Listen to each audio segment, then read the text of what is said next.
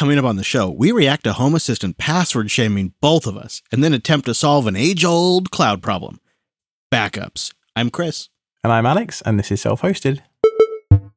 The podcast's the middle-aged man now. We're 40. Yeah, the podcast is feeling like he's still got some pep left in him, but also has a few miles on him. Or her. Midlife crisis coming up. Is the podcast, does it have a gender? It's a thing, right? The podcast prefers to be referred to as they. Podcast pronouns. Yeah. There's a title right there, I'll tell you what. Anyway, you were going to tell me about your off-grid solar stuff. We've not heard about that for a while. We were chatting about this just before we hit record because I'm off-grid and podcasting on solar right now. I was just talking to you actually because you're thinking about getting solar, and I think the thing that people have to wrap their head around is, what are you planning for? Are you planning for like a grid blackout or brownout? Are you planning for going out into the woods? What's your scenario? And then how much battery do you really need versus could you supplement with a generator? Like for me right now, I think I've hit a sweet spot of enough battery capacity that I can run on it for a day or so. And if it's a sunny day out, I can get a 30-40% charge right now in the winter. But I can't get 100% charge off of solar right now. And so I need to run the generator for about an hour once a day right now when I'm off grid. And that's fine. I feel like that's actually a really good spot because the more battery you have, the more generator or solar you're going to need. You can't charge all, you have to have the ability to charge all that stuff up. So I feel like I've kind of hit the sweet spot that because it's winter, we're not getting prime sunshine and I'm only running the generator about once a day. And otherwise we're getting along. I think I'm kind of in that sweet spot. And I think that's something you should think about when you're speccing out your solar system for your house is what are you covering for? Are you covering for a couple of days of no power? Or do you really just need to cover for a couple of hours? And if it goes longer, maybe you could run a generator for an hour or two. I think I want to cover just the average daily low-level load of the house. I want to make the house more sustainable. So, like just all the lighting, all the computers that are on in here, whatever that works out to be. My electric bill is normally in a sort of $100 to $120-ish range, so it's not too crazy. And for me, it's about sustainability. And I was watching a David Attenborough program, Our Perfect Planet, the other night. Beautiful 4K HDR on the LG OLED. Oh, it was magical to watch that thing. Streaming from the Plex server. Correct. Yeah, through the NVIDIA Shield. You can't help but watch these Perfect Planet things and be left with a sense of guilt about what humanity's doing to the planet and how we're consuming too many resources and stuff like that. So, I think about how I might be in a position to do something about that as just an individual, when in reality we need to, as a species, collectively actually affect change. But as an individual, there isn't much I can do, but reducing my use of fossil fuels, even by a little bit, feels like a good place to start. Yeah, I love the idea of even just offsetting the computers that run all the time. Mm-hmm. So during the day, I've reached the point where all day long I'm running off the solar power. I'm bringing in more solar power than I am using, which is a great spot to be because that means my home server, all of my stuff is being sustained by the sun. And I'd love to do a similar setup at the studio, a couple of panels on the roof. If I could just bring in 400 watts or so, I could probably cover most of my computer gear that's running 24/7. And, I think about long-term, Alex, say even just 10 years, 15 years down the road, maybe the majority of cars or all cars sold will be electric. How does the grid in the United States, at least, handle that if we don't have some people offsetting their load with solar? It seems like long-term, the direction things are going, between crypto mining and electric cars, there's going to be more demand on the grid than ever. So being able to supplement a little bit might not only just be a nice thing to do for the environment, but also ensure that you have enough power to go around. Free Bitcoin, baby. Yep, get that crypto going. And maybe spend your time learning. This episode is brought to you by the all-new A Cloud Guru. They are the leader in learning for the cloud, Linux, and other modern tech skills. Go check them out. They have hundreds of courses and thousands of hands-on labs. Get certified, get hired, get learning at acloudguru.com. You could spend that time mining crypto, or you could spend that time learning job skills and getting hired. But, I think maybe you and I are thinking about off-grid and backup power today because a lot of our listeners' services are down and offline as we record this right now. That's right, yeah. OVH, one of the largest VPS providers in Europe have suffered a major fire this week, and it's literally taken out one of their data centers and had dramatic effects on some of their other regions, data centers, whatever they called for OVH as well. It's just got me thinking, great, there's another disaster that I hadn't really thought about. What if AWS or DigitalOcean or Linode, what if they catch fire? Oh, that's another one to plan for. Yeah, the thing that's tricky about OVH is data centers 1 through 4 were all kind of like in the same area. So after midnight on the Wednesday of the week we're recording this, OVH Cloud had an alarm go off. The cause, as of this recording right now, is still unknown. However, the founder and CEO speculated it may have been a UPS fire. And he noted in a video update that he released a couple of days ago that UPS number 7 had been serviced earlier that day. But obviously, more investigation is required. In total, OVH had 4 data centers in this area, and one data center, SPG2, was just totally destroyed by fire. And then part of SPG1 was also damaged. And then SPG3 and 4, they're fine. But as we record, there's still some outages because there's some areas the staff can't get to. There's network issue. There's still some power issues. And there's even the fact that they still have to validate that the cooling system is still fully functional. It's like bad, Alex. This is a weird one to me because every data center that I've worked near or in some occasions, they've all had argon fire suppressant systems, and just fire was something that you kind of assumed would never get out of control in a data center because it's a controlled environment. There isn't a huge amount of flammable stuff like on a data center floor. It's just metal boxes with some cables and stuff like that, essentially. Yeah. So it's kind of surprising to me that it was able to get to this level. I mean, if you look at some of the pictures, and we've got a Reuters article linked in the show notes, that building was toast. Yeah, the CEO says something about it using older style construction techniques and that the newer buildings that weren't damaged were using the newer style. I wonder if that style is fire suppression, you know? Yeah, maybe. Or materials or something. But it kind of got us thinking, like, yeah, we got kind of a sad note in from listener Carrie. He said, my server was in data center 1 and I have lost it, I'm afraid. I didn't have any complete backups because I didn't really have anywhere to back up to. That server already blew my personal self-hosting budget. I feel like I've lost a loved one. I guess I'll get a box at home and I'll have to back up to that from now on, but that's going to get very expensive. That is tricky. Well, it is. It is going to get expensive, but I would argue that the emotions you're feeling right now are also expensive. Just in a, not dollars and cents necessarily, but they're expensive in a different way emotionally. And only you can quantify how much your data is worth. Right? I mean, I don't know what was on this particular server for you, Kerry, but I certainly know in the past when I've lost data, it hurts. Like, genuinely, you spend the next few weeks, months, sometimes longer, wishing you'd done things differently, thinking, oh, if only I'd spent a couple of $100 on a Pi and an external hard drive, and I wouldn't even be in this situation. I mean, if you think about what most typical VPSs are, they are probably less than 100 gig disk, probably only a few gigabytes of RAM or something like that. So we aren't talking about a huge amount of data to back up here. And what I would say is, if you've got no backup, I mean, literally zero, don't try and aim for perfect. Just get a 128 gig USB stick off Amazon, and then just get in the habit of downloading your data once a month, once a year even.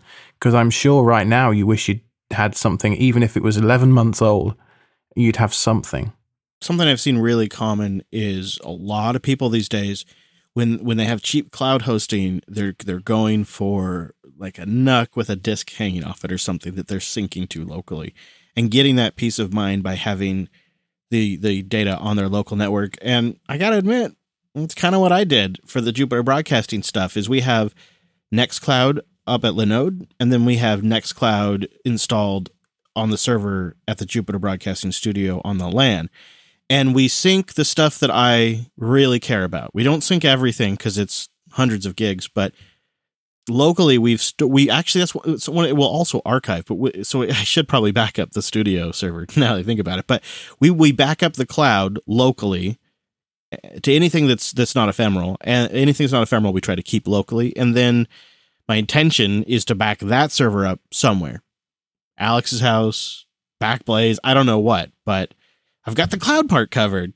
I just don't necessarily have the local part fully covered right now, because I ended up, and this is sort of where I connected with what Carrie was saying, is I just ended up with terabytes of data, and I don't really know how to even get that offsite over the wire. It's so much data.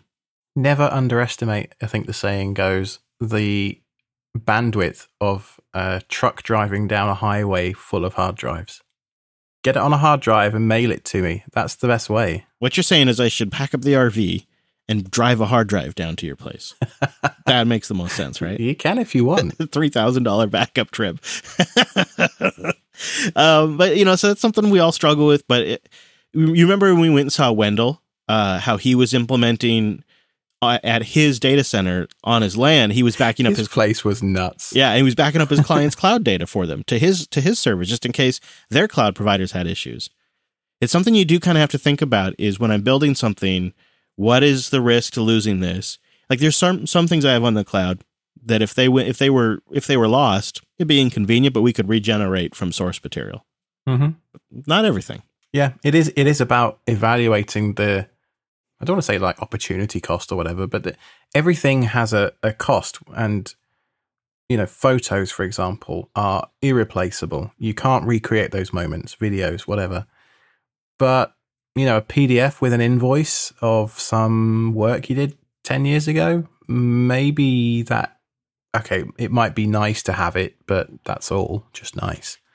But, the cost of a one-time backup offsite to a pen drive or something like that is so small compared to the amount of time you're going to spend noodling after you've lost some data whilst you reconstruct what was actually on that file system and remember, oh yeah, that was on that box as well. I lost that too. And some of that stuff won't occur to you until years later. That's very true. And it feels you just feel like like somebody's cut a hole out of you sometimes. And I think that, especially when it comes to the pictures, I have opted to leave on, for the iPhone members of my family, our iCloud photo backup for everybody.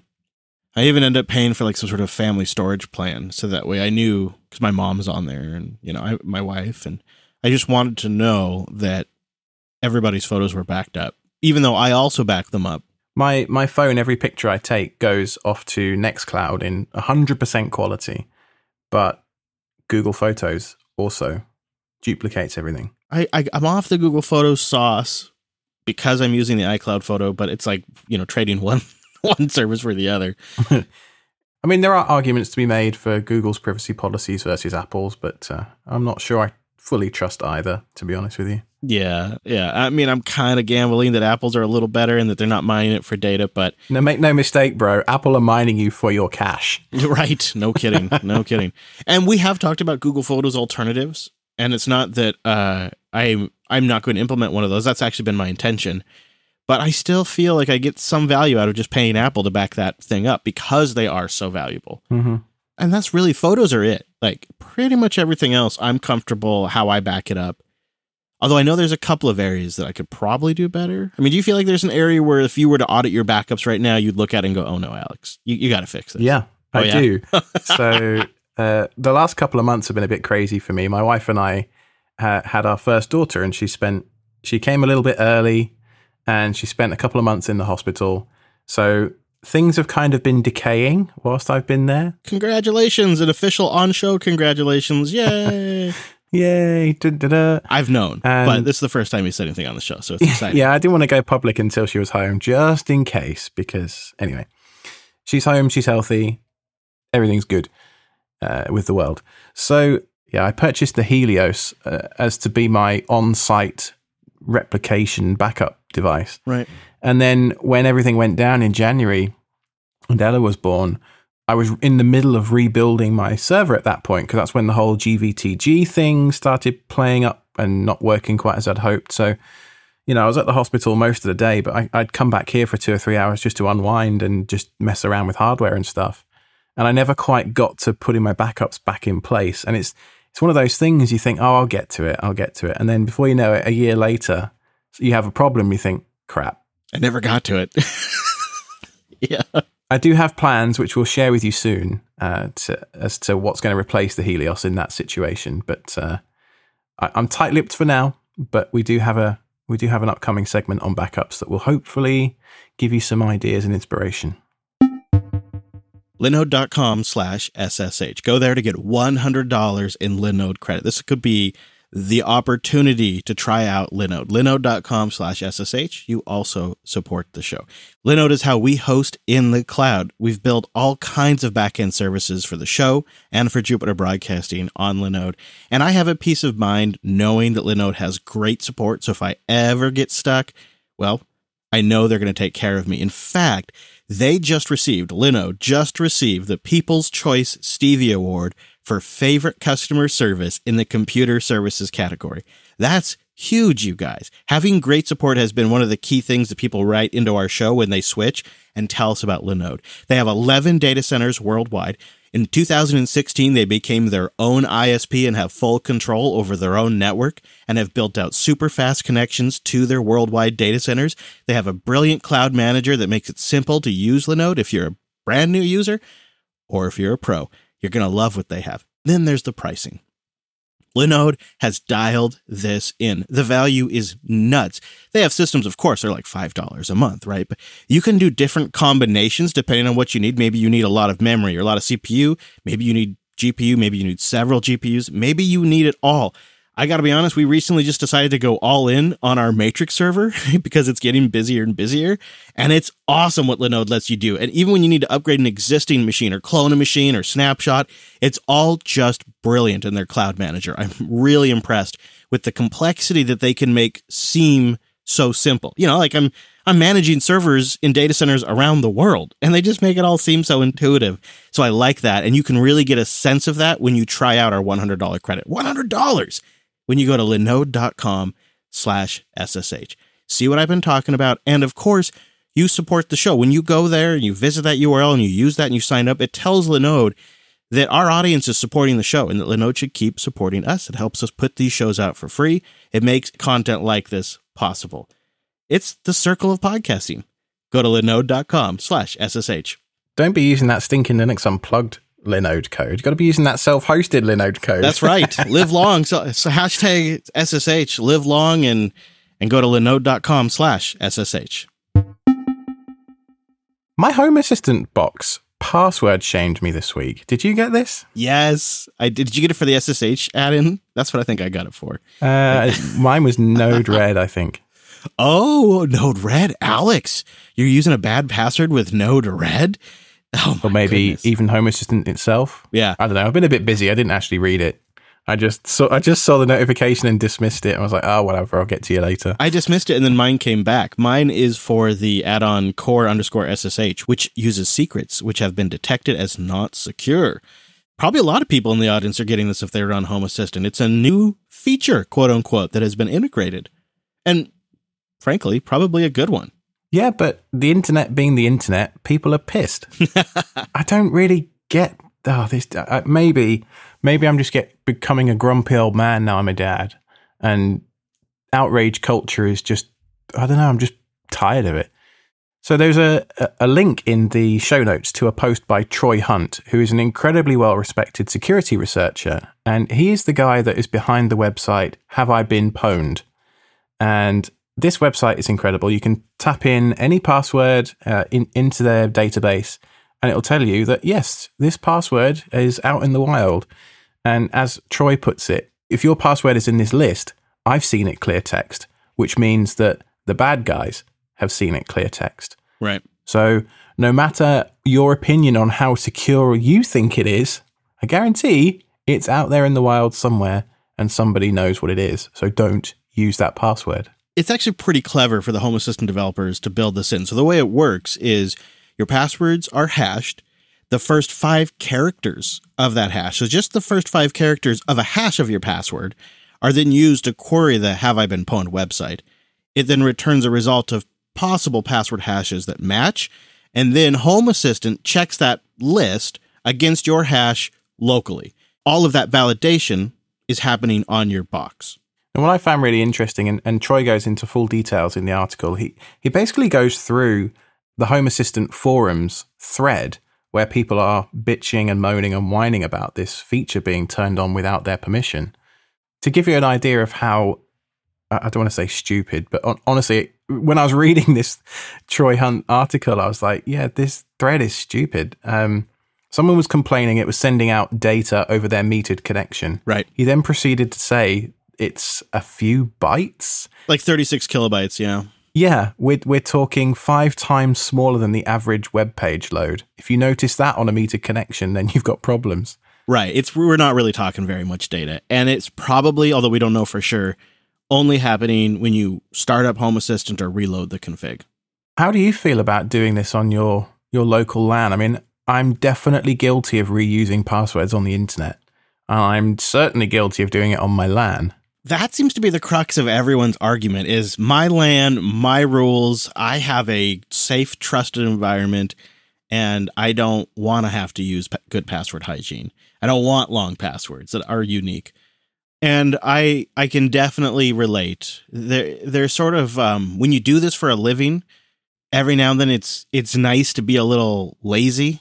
Like, you know, what's the saying about the guy who makes shoes? His kids always have the worst shoes. You know, like, because you just get home, it's the last thing you want to do, right? It's just the last thing. Yeah. So I do understand that. However, this is where I fall down on it. The Home Assistant community is kind of a special case because they're playing around with IoT smart devices that are network connected.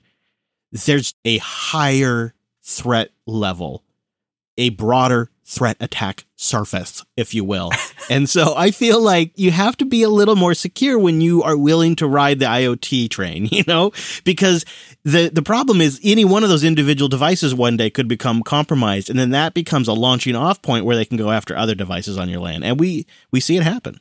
And to that point, Troy actually makes this point in his article that LinkedIn, I mean, we're talking a proper website here, had a data breach because one of their developers, Home Networked, had a weak SSH password, which allowed people to pivot through that developer's home network into LinkedIn servers and compromise LinkedIn that way. Yeah, they brute forced his iMac. And so, you know, I put myself in that developer's shoes and I think, well, holy crap, someone could pivot into Red Hat from here, and I wouldn't want that. So I think to myself, okay, actually, Troy, you've probably got a point here. I do need to step up my game. And he uses 1Password. I think he's on the advisory board for 1Password. But we talked last episode about Bitwarden.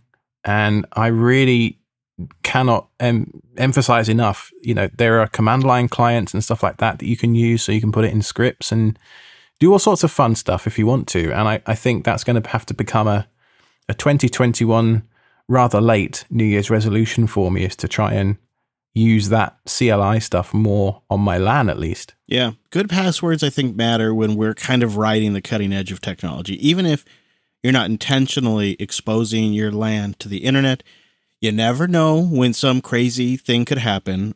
It's unlikely, but it could happen. But really, you also never know if one day somebody's going to rock up onto your Wi-Fi or something, or somebody joins your LAN that you put on intentionally, but they have some misconfiguration or infection.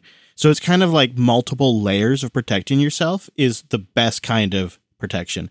And I think when you look at logins, you could look at maybe not only unique passwords, but when possible, also using keys to do SSH sign-ins. So that way you have to have maybe a key and a password.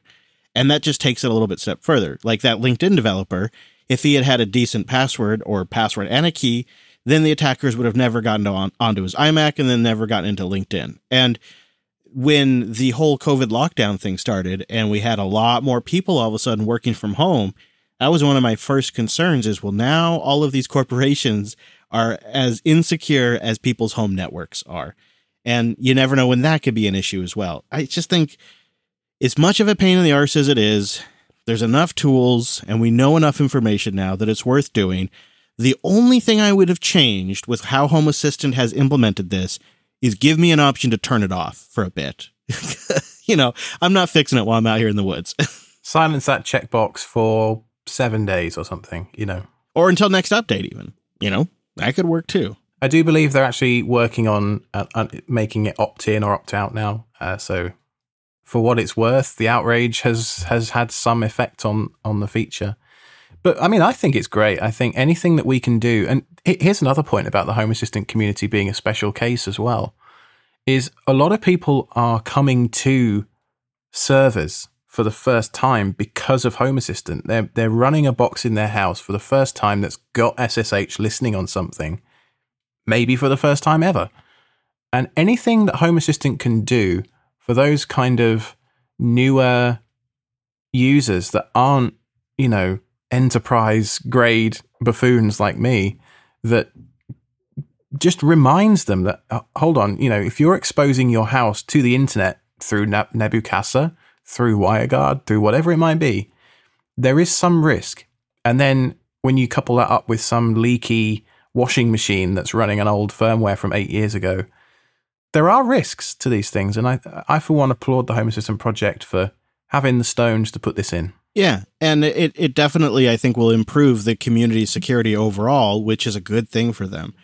And as they make this a commercial product one day, because this has got to be the direction this thing's going when they try to make it a consumer product and not just a more advanced prosumer or enthusiast product. Nerd product. Go on, you should say it. Nerd product. It's a nerd product right now. But maybe one day they're going to try to sell it to average Joes who have bought all these smart devices and now they just need something to make it all work together. And, buy the $100 Home Assistant appliance. And you need these kind of things built in. And they just recently had a run-in with add-ons that were leaking information. So I could see why this is an area they're investing into. And I say good on them. And I think it'll be a smooth transition. There is also something worth looking into is they're working with K-Anonymity, which is a Cloudflare hosted service. So Cloudflare's kind of proxying some of these requests to anonymize them. That's also made some people uncomfortable in all of this. But I did a read through of the setup and it seems like they've done a really, really solid job here. So we'll have a link in the show notes at selfhosted.show/40 for the Cloudflare information on that. If that has also perhaps gotten the hairs on the back of your neck up a little bit, it's worth reading about. We'll have information. I'm super curious to hear what you all do for your local LAN password situations. Do you use a password manager? Are you like me and reuse the same password on every box? Let us know. selfhosted.show/contact. Datadog.com/self-hosted. One word. Datadog.com/self-hosted. Go there, try it out, and get a free t-shirt. Datadog is going to solve problems and help you communicate them, analyze code level performance across your entire environment, and troubleshoot issues faster with Datadog. You see, Datadog's continuous profiler automatically collects information from your production servers all the time. So then when you're ready, when you need to, you can quickly look and analyze all of the data with minimal overhead and get, finally, a unified picture of your entire environment. Correlate code performance with server metrics and other monitoring data in real-time, beautiful dashboards. Datadog.com/self-hosted just to look at these dashboards. And then they have a lot of tightly integrated additions, add-ons, tracing, log management, and that continuous profiler that brings it all into one platform. That's Datadog. And imagine getting yourself a visual dashboard that you can use to communicate issues with your team. Developers to sysadmins, sysadmins to executives. Make plans, predict future performance, try it all out, and take advantage of their machine learning alerting. Datadog enables you to pinpoint the root cause of an issue faster than ever. So try their products out for free for 14 days by visiting datadog.com/self-hosted. For a limited time, if you start a trial and create one dashboard, you'll get some free swag, a Datadog t-shirt. And I miss swag. I miss event swag. I miss t-shirts. So go get one. Datadog.com/self-hosted. Create an account, get that trial going and get a t-shirt, and then begin visualizing your entire infrastructure. Datadog.com/self-hosted. Listener Chris writes in, I run a number of services from my home server that are internet facing. I understand that the smart best practice is to minimize that as much as possible, but some of these things I want to access whilst I'm away from the house. Some of them are also used by family members, and so it's unavoidable on some levels. My question is this: how do I know if a service is hardened enough to raw dog it out on the open internet? Wow. We're just going to, let's let that sit for a second. How do you know? How do you know if you can raw dog it? Yeah, I mean, I feel this one, Plex is one, Plex you kind of feel safe about, but how do you know about some of the lesser used ones, like Subsonic or something, right? I think it's safe to assume that everything is porous. Everything. Yeah, I hate, though, that the answer always is put it behind a VPN. Why? I mean, with WireGuard these days, it's really the barrier to entry, as long as you don't screw up your subnets like I did, the barrier's pretty low. But you have friends and family that are using your Plex server without connecting to WireGuard. Like Plex is such a great example, or Jellyfin, because you do often want to share with others. That's true. And I could see that being true with others as well. Nextcloud he mentions in here, but Baby Buddy, I'm not so sure about that. That starts to get a little more niche. And I hate to be the guy that just says, well, if it's big, you can use it publicly, and if it's small, you should hide it. But that's kind of a general rule of thumb that I follow. You try to figure how many eyes have been on it. Another angle to consider is security by obscurity. Now, if you think that, you just have a random URL that you're using to access this service, and you've put it behind a reverse proxy, and probably these days you're using Let's Encrypt to generate a certificate for it so that you know that things are secure. Well, I've got bad news for you, I'm afraid. If you go to crt.sh and type in your domain name, you'll see every single certificate that's ever been issued by Let's Encrypt for your domain name. And so you think to yourself, okay, well now my super secret string that I came up with to hide this service is now out in the public domain. So really, it's not secret at all. One thing you could do to kind of work around that is use a wildcard certificate. That would kind of sort of help because it wouldn't, publish the actual string. But it just goes to show to me that, security through obscurity is really not, it's an illusion. Yeah, and I was going to suggest throwing it out on like a VPS, like Linode, and run your software there for a bit on the public internet and monitor the logs. But you could run something for 6 months and nobody nibbles at it, and then on, day 1 of 7 months, somebody nibbles on it. It's tricky that way. And so it really, the only way to have full peace of mind, and that's what I've opted to do here in Lady Jupes, is just to have absolutely zero outside inbound. It's the only way I've found to be completely comfortable with it. I don't necessarily always follow that rule myself because some services like mail servers, web servers, media streaming servers, they have to be public by their very nature. So you have to hope that those just have more eyes and that they get a little more attention and that they've been a little more audited. But remember, logging is your friend. So if you ever suspect something's weird is happening, go check your logs. See if you have weird logins. See if you have somebody hitting your website all the time. Use Datadog. Yeah. Use something that will go through there and alert you. That absolutely could be a good way to go. It's a good question, though, listener Chris, because I'm sure it's one that people struggle with. So let us know what you out there would do. selfhosted.show/contact. Now, we have Joseph who writes in. He says, I have a bunch of those Tekken smart switches flashed with Tasmodo, and they work great. I have a need for smart switches to replace my wall switches, though. For example, like my kids' closet lights, which are always left on. I would also love to replace the controllers on our ceiling fans with smart devices, something that would toggle the light on and off and also set the fan to high, medium, or low, or even off completely. My preference would be for something I can self-host, non-cloud connected, open source software. Are there any devices which would actually fill this need or similar to the way the Tekken smart plugs do? What are your thoughts? Well, this is an easy question. The Shelly devices are exactly what you're looking for, and I think we've talked about them on a previous episode.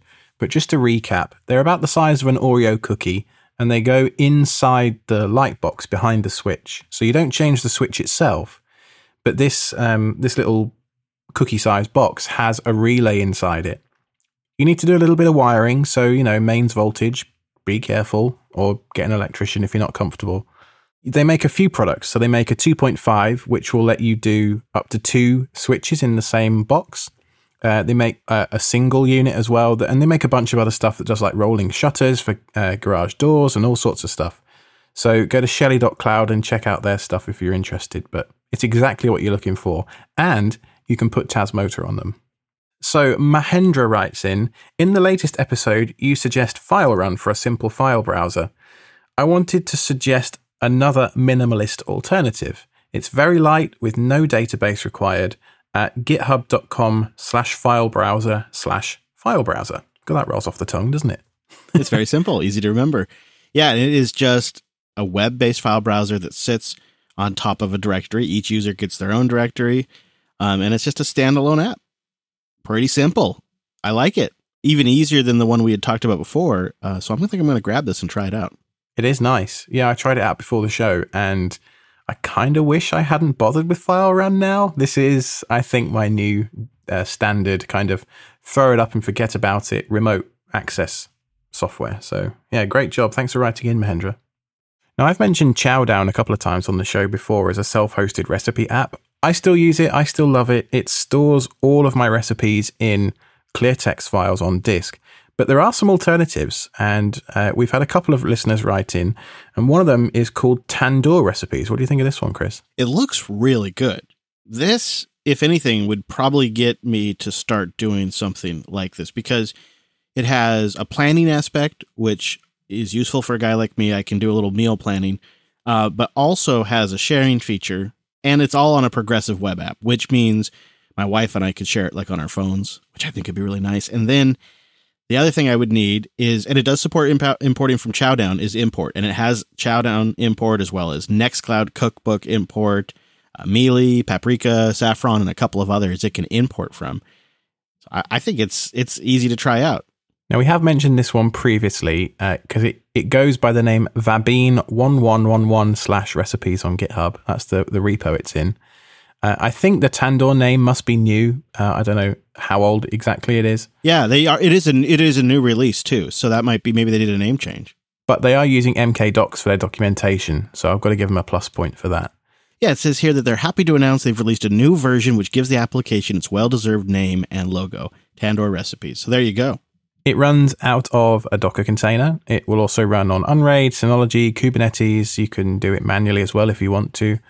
There's a bunch of interesting stuff about syncing and storage in their documentation. So it's going to take a lot for me to throw away Chowdown because I do genuinely really like it. And I've modified the CSS. So I've got some fuzzy search. You know how I love my fuzzy search. Oh, that's cool. You know, I've customized Chowdown for my own needs, but then maybe the grass is greener. Maybe I should try this one out. I mean, it does have the import functionality. Downside, though, is it needs a Postgres database. And I've already got it feels like a dozen different database containers running. Do I need another one? That is a constant internal battle. And sometimes I'm just down to, who cares? Just run a whole bunch. You've got the resources. And other times, like the sysadmin in me is just not having it. It's just, you can't run 3 copies of Postgres. That doesn't make any sense. They're different versions. They have different security issues, different features. What are you doing? And it's a recipes app at the end of the day. Yeah. Do you know what I mean? Like just having the files in clear text on disk feels more future-proof to me. So if this person loses interest in maintaining this particular app for whatever reason, I'm not up the creek without a paddle, so to speak. That I think is a great feature of Chowdown. That kind of clear text backend gives me peace of mind. That's just it. Peace of mind for that kind of stuff. And if Chowdown stops working for some reason, I can just pull it up in any text editor and it's still readable. Yeah, it's almost as good as writing them down on an index card. You know, you laugh at that, but I'm pretty sure if I asked my mum to go and find me a recipe for something, she would find it in less time than it takes me to fix.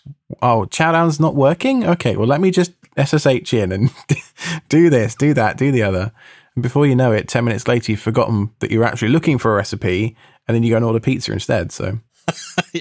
Yeah, and meanwhile, she's got the index card ready to go. It's very true. There's something to that. Mm-hmm. A reminder, you can find our sponsor at Cloud Guru on social media. They're just / a Cloud Guru. It's really easy, like on Twitter, Facebook, YouTube, pretty much all the social media platforms, just / a Cloud Guru. Also, our members, thank you to our members, selfhosted.show/SRE. You support the show. You become our site reliability engineers. You get a limited ad feed and extra content, the post show. selfhosted.show/SRE if you'd like to support the show and become a member. My Wise Cam 3 came in this week, so we're going to have a little chat about that today. Yes, that's going to be the post show. I ordered a few of them, so I got thoughts. Of course you did. So you can go to selfhosted.show/contact, and that's the place to go to get in touch with us. You can find me on Twitter at IronicBadger. Oh, I'm there as well, at Chris LAS, and the show is at Self-Hosted Show. On Discord, I'm at AlexKTZ. So thanks very much for listening, everybody. That was selfhosted.show/40.